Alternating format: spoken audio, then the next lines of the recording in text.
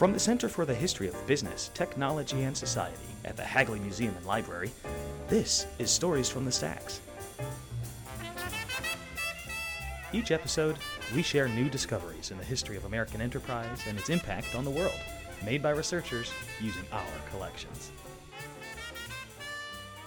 Aaron Scudda, and I work at Princeton University, where I run the Princeton Mellon Initiative in Architecture, Urbanism, and the Humanities. I'm in the midst of a research project that's about the securities and commodities trading industries, roughly from 1960 through 1990. I'm interested particularly in exchanges in New York and Chicago, although the project isn't limited to that right now. And I'm basically tracing a period of time during which commodities and securities trading evolved from a process that was very physical and embodied. So there was the actual exchange of pieces of paper or the communication of individuals in a particular trading floor or pit, to a time where these industries began to automate, and a lot of these processes moved on to computer servers.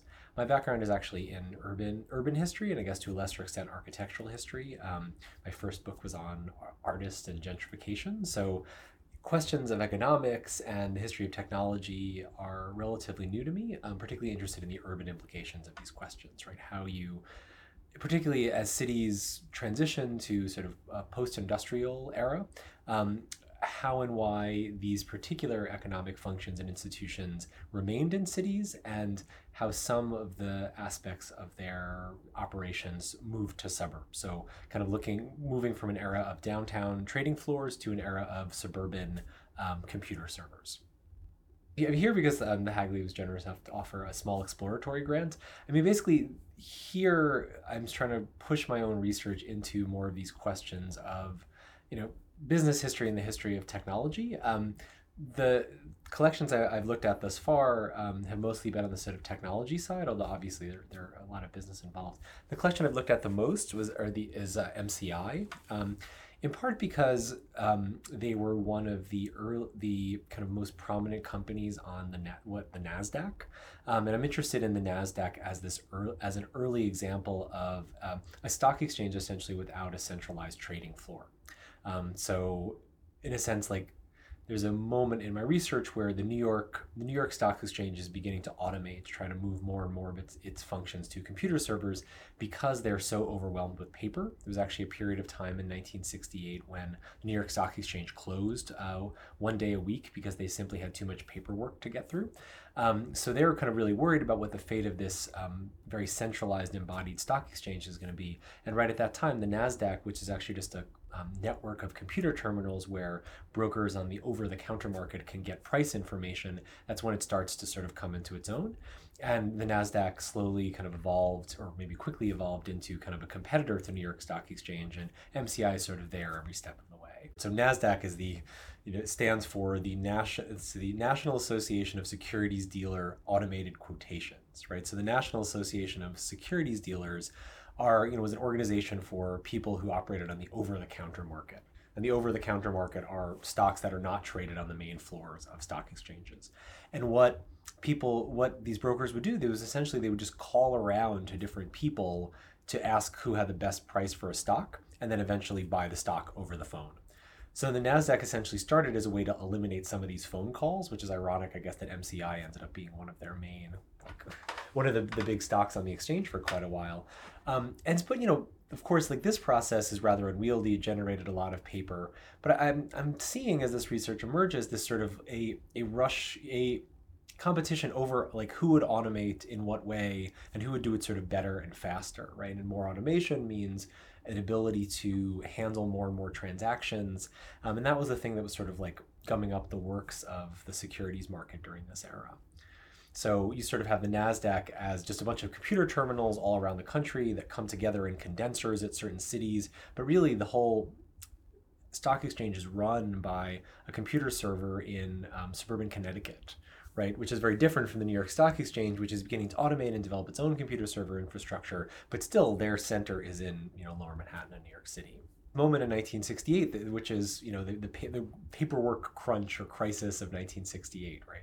Despite all of the urban upheavals and political upheavals and assassinations of that year, the only thing that kept the securities industry grounded to a halt was literal paperwork, right? So there's this moment where the time it took to clear transactions, to go from someone agreeing to buy it to when the money is exchanged and the stock certificate exchange, it was taking upwards of several weeks to get this process completed. And there was these millions of transactions were being processed on the exchange every day. So I think like this moment is when there, again, as I said, is there's this push to automation. And I don't want to necessarily misspeak because it's still an emerging project, but I get a sense that like if you have an exchange that can then show that it can handle transactions, show that it can handle greater and greater volume, safely and efficiently, then that's the exchange that perhaps would see itself as having a competitive advantage going forward. I mean, certainly in the annual reports of the NASDAQ, which are in the MCI collections, you say, we handled X many million transactions. The next year, it's even more millions of transactions. It's that, I think that process is sort of like wrapped up in the automation as well. What interests me as an urban and architectural historian is like how we can think of this type of infrastructure kind of being the infrastructure necessary to create automated stock exchanges and computerized securities transactions, how it sort of gets layered on top of kind of old infrastructure, right? And in the case of things like the MCI, it's quite literal in some senses, right? They're running fiber optic cables along the right of ways of railroads, right? And there's this great moment in the book that came out a few years ago by Michael Lewis called Flash Boys, which is about high frequency trading. And he starts the book with the story of a company that spends $300 million to lay as straight of a fiber optic cable as possible between the computer servers that run the Chicago Mercantile Exchange outside of Chicago and the computers that run the NASDAQ outside of New York and suburban New Jersey, right? You literally have to blast through limestone and ford rivers, but it's all about creating this infrastructure, right? It's because the fiber optic cables follow the railroads, they go around the Allegheny Mountains, and that took microseconds off the time that, or added microseconds to the time that this signal could move, right? And for me, I mean, certainly that Michael Lewis tells the story better than I ever could, but for me, it's something that's interesting. This process that we now think of as so virtual, so disembodied, physical infrastructure is still really at the core of it, right? So a lot of what I'm looking at in the project is people's designs and plans for new trading floors. I mean, both of the institutions thought, in order to create more volume on the exchange, in order to get more people involved, you need more physical space. You need a 50,000 square foot unpartitioned space located in a financial district with support functions on top of it.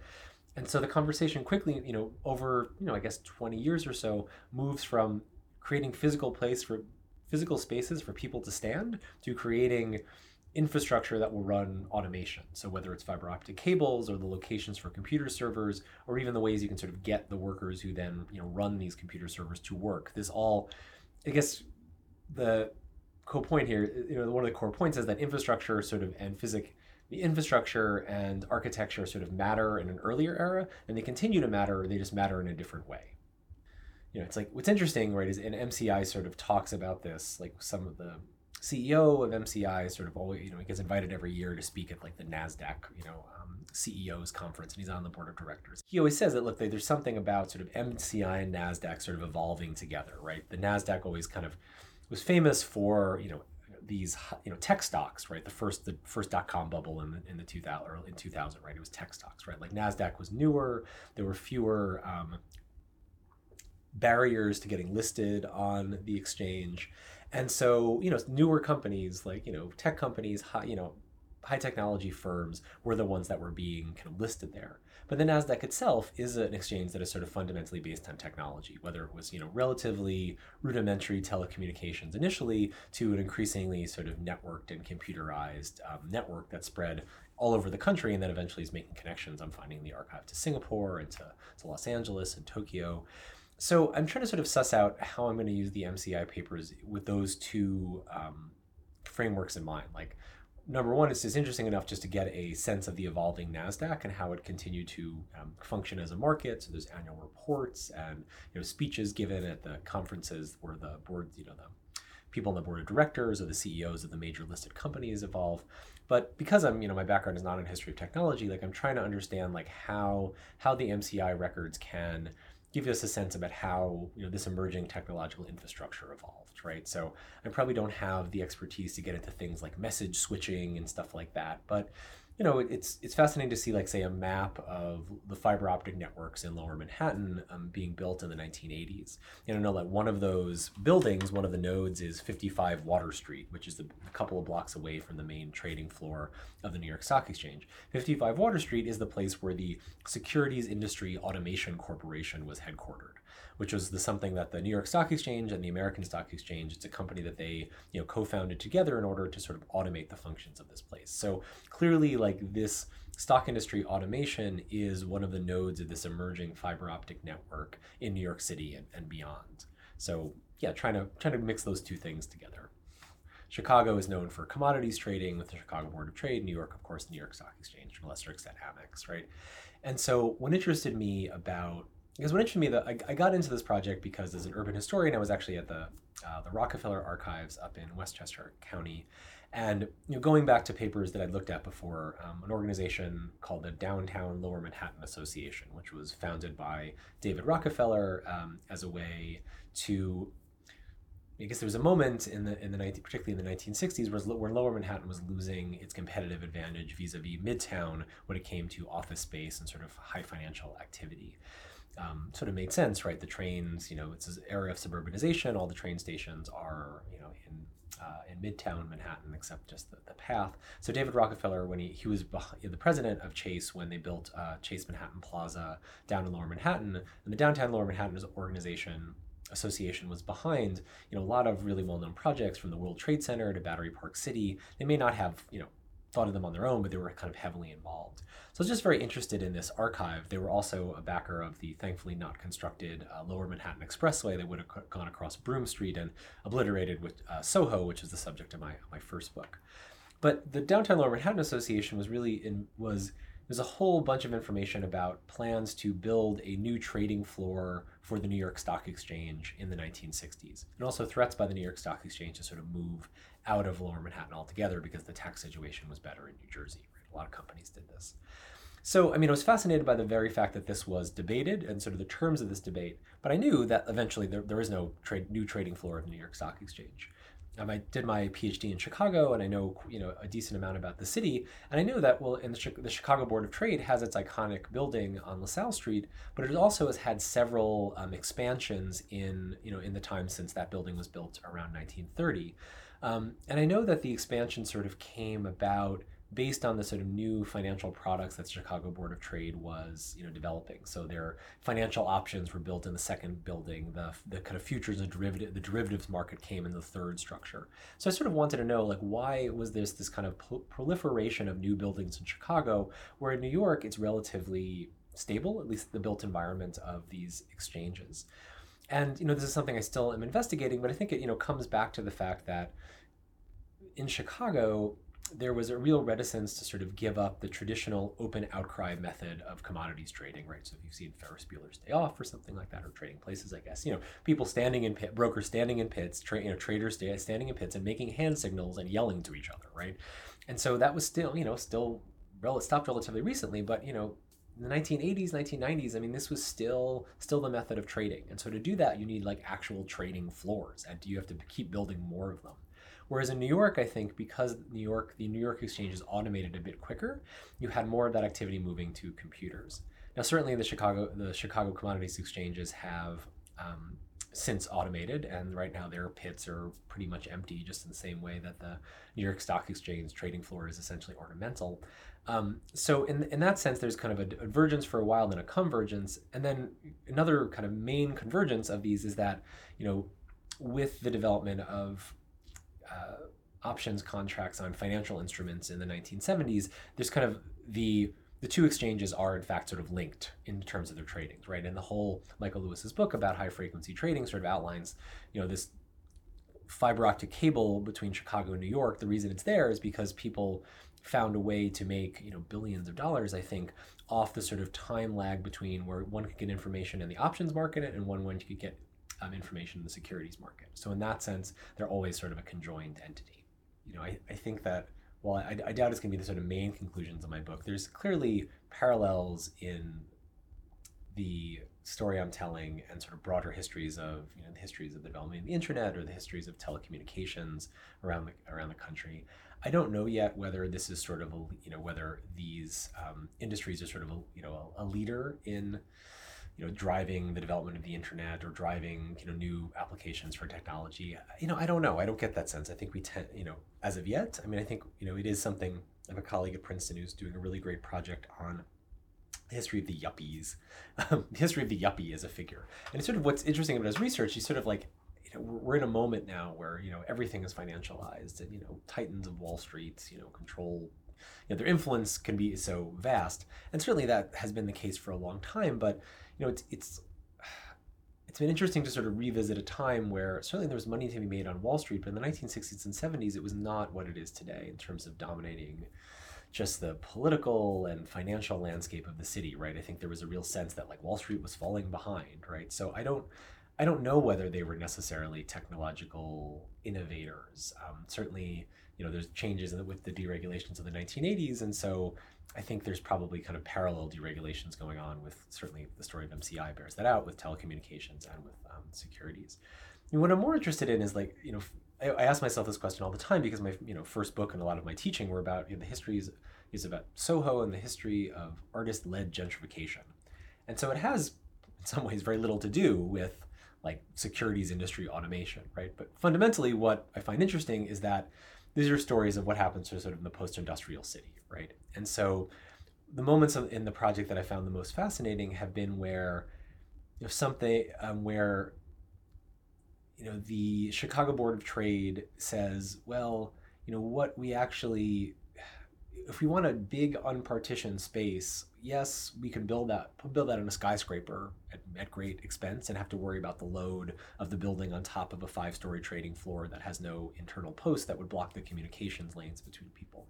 But where else we could get a really big unpartitioned space is out in a suburb where a lot of industrial production is going, right? So, they don't move there, but at least ask the question, like, why can't this just be an industrial space in the suburbs?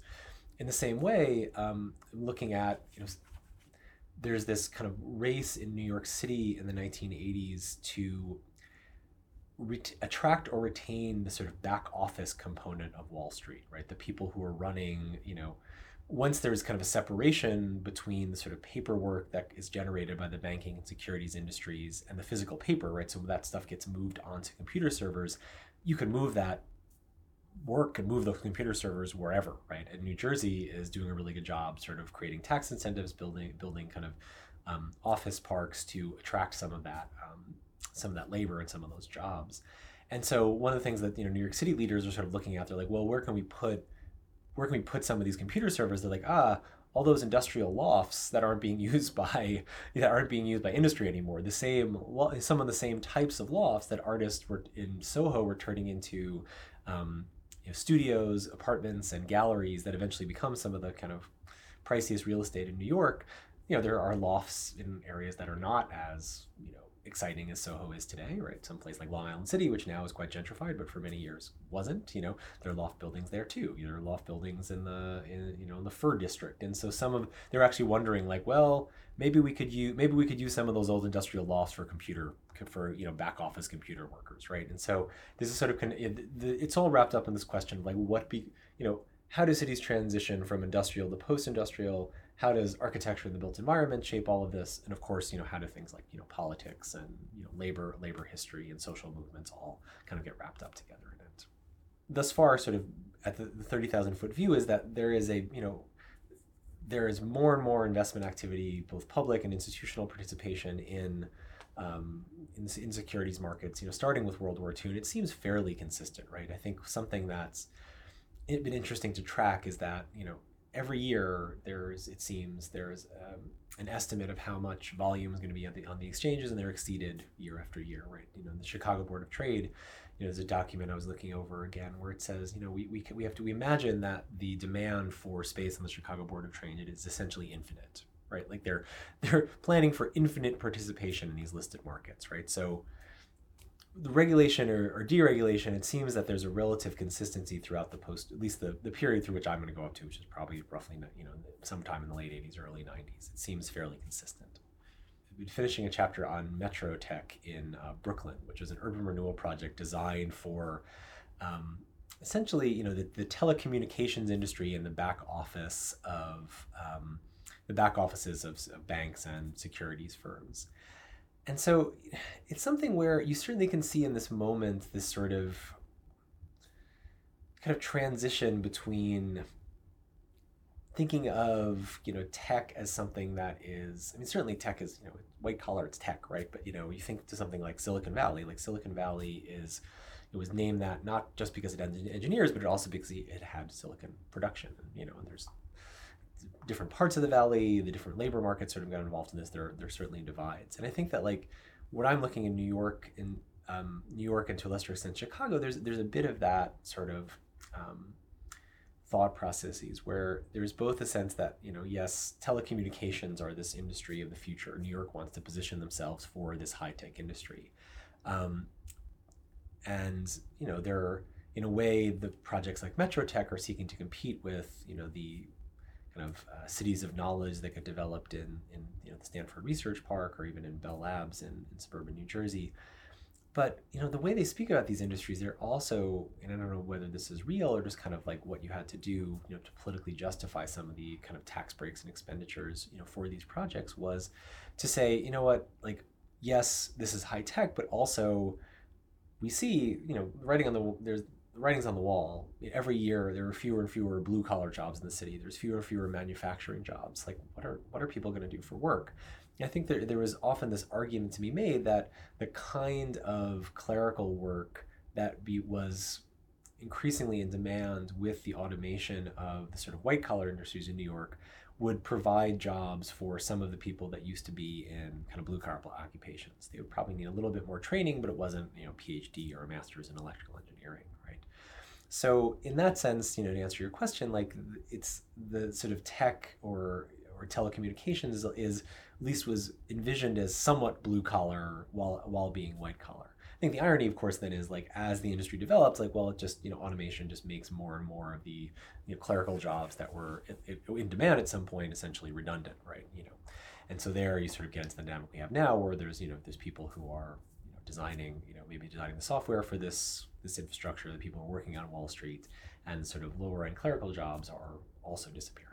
I'm looking at this project like from the perspective of exchanges, and the stock exchanges like are always sort of competitive with each other, right? In the sense like they want to make sure that market activity goes through their institution. I mean, I think there's it's easy for the New York Stock Exchange to say like, look, we're the biggest game in town. If you want to be a player, you need to be on our exchange. But then they're the whole time I'm looking, they say, well, but also if we charge too much, then all of a sudden they're going to go to Philadelphia or someone's going to trade somewhere else. So in a sense, like, I think the exchanges are themselves a bit reactive to trends, reactive to their own members, reactive to the market for new members. But yeah, it's just something, as a historian, right, I'm trying to think through these stories, trying to figure out like who the major actors are, like who are the people who are kind of making the decisions that drive this narrative forward. Like money can't like just physically get up and move around. Like people make it up, and in the same way people make up the institutions and the infrastructures through which money changes hands, investments can be made. And so like as you mentioned infrastructure, and that is kind of fundamentally what I'm trying to get back at. Like what is the infrastructure that's created that to make sort of finance work? How does it move? How does it evolve? Where does it get sticky? Where does it break? Since then, since at least the 1980s, this trend towards sort of thinking of the economy, thinking particularly of finance as somehow removed from the rules that everyone else plays with, whether those are political or just even the rules of of nature, right? Like there's this sense like, oh, the only thing stopping high frequency traders is the speed of light. If they could only get past that, they could make even more money. I was like, well, like I want to sort of reground this story in in urban politics, in local stories, in stories of kind of architecture and urban development, because they were rather sticky, right? The New York Stock Exchange continued to be the New York Stock Exchange because there were debates about where it should go, real conversations with consequences about tax policy, keeping back office jobs in the city, had to do, we're relying on our urban renewal projects that caused people to lose their homes and businesses to move. So none of this stuff is flowing. None of this stuff is intangible and disembodied. It involves like actual people having conversations, sometimes bulldozers knocking down structures, and real decisions about where government is going to invest its limited capital in the sort of framework of a messy, complicated, diverse city. Thank you for listening to Stories from the Stacks. For more information on the Center for the History of Business, Technology, and Society and the Hagley Museum and Library, visit us online at hagley.org. That's hagley.org.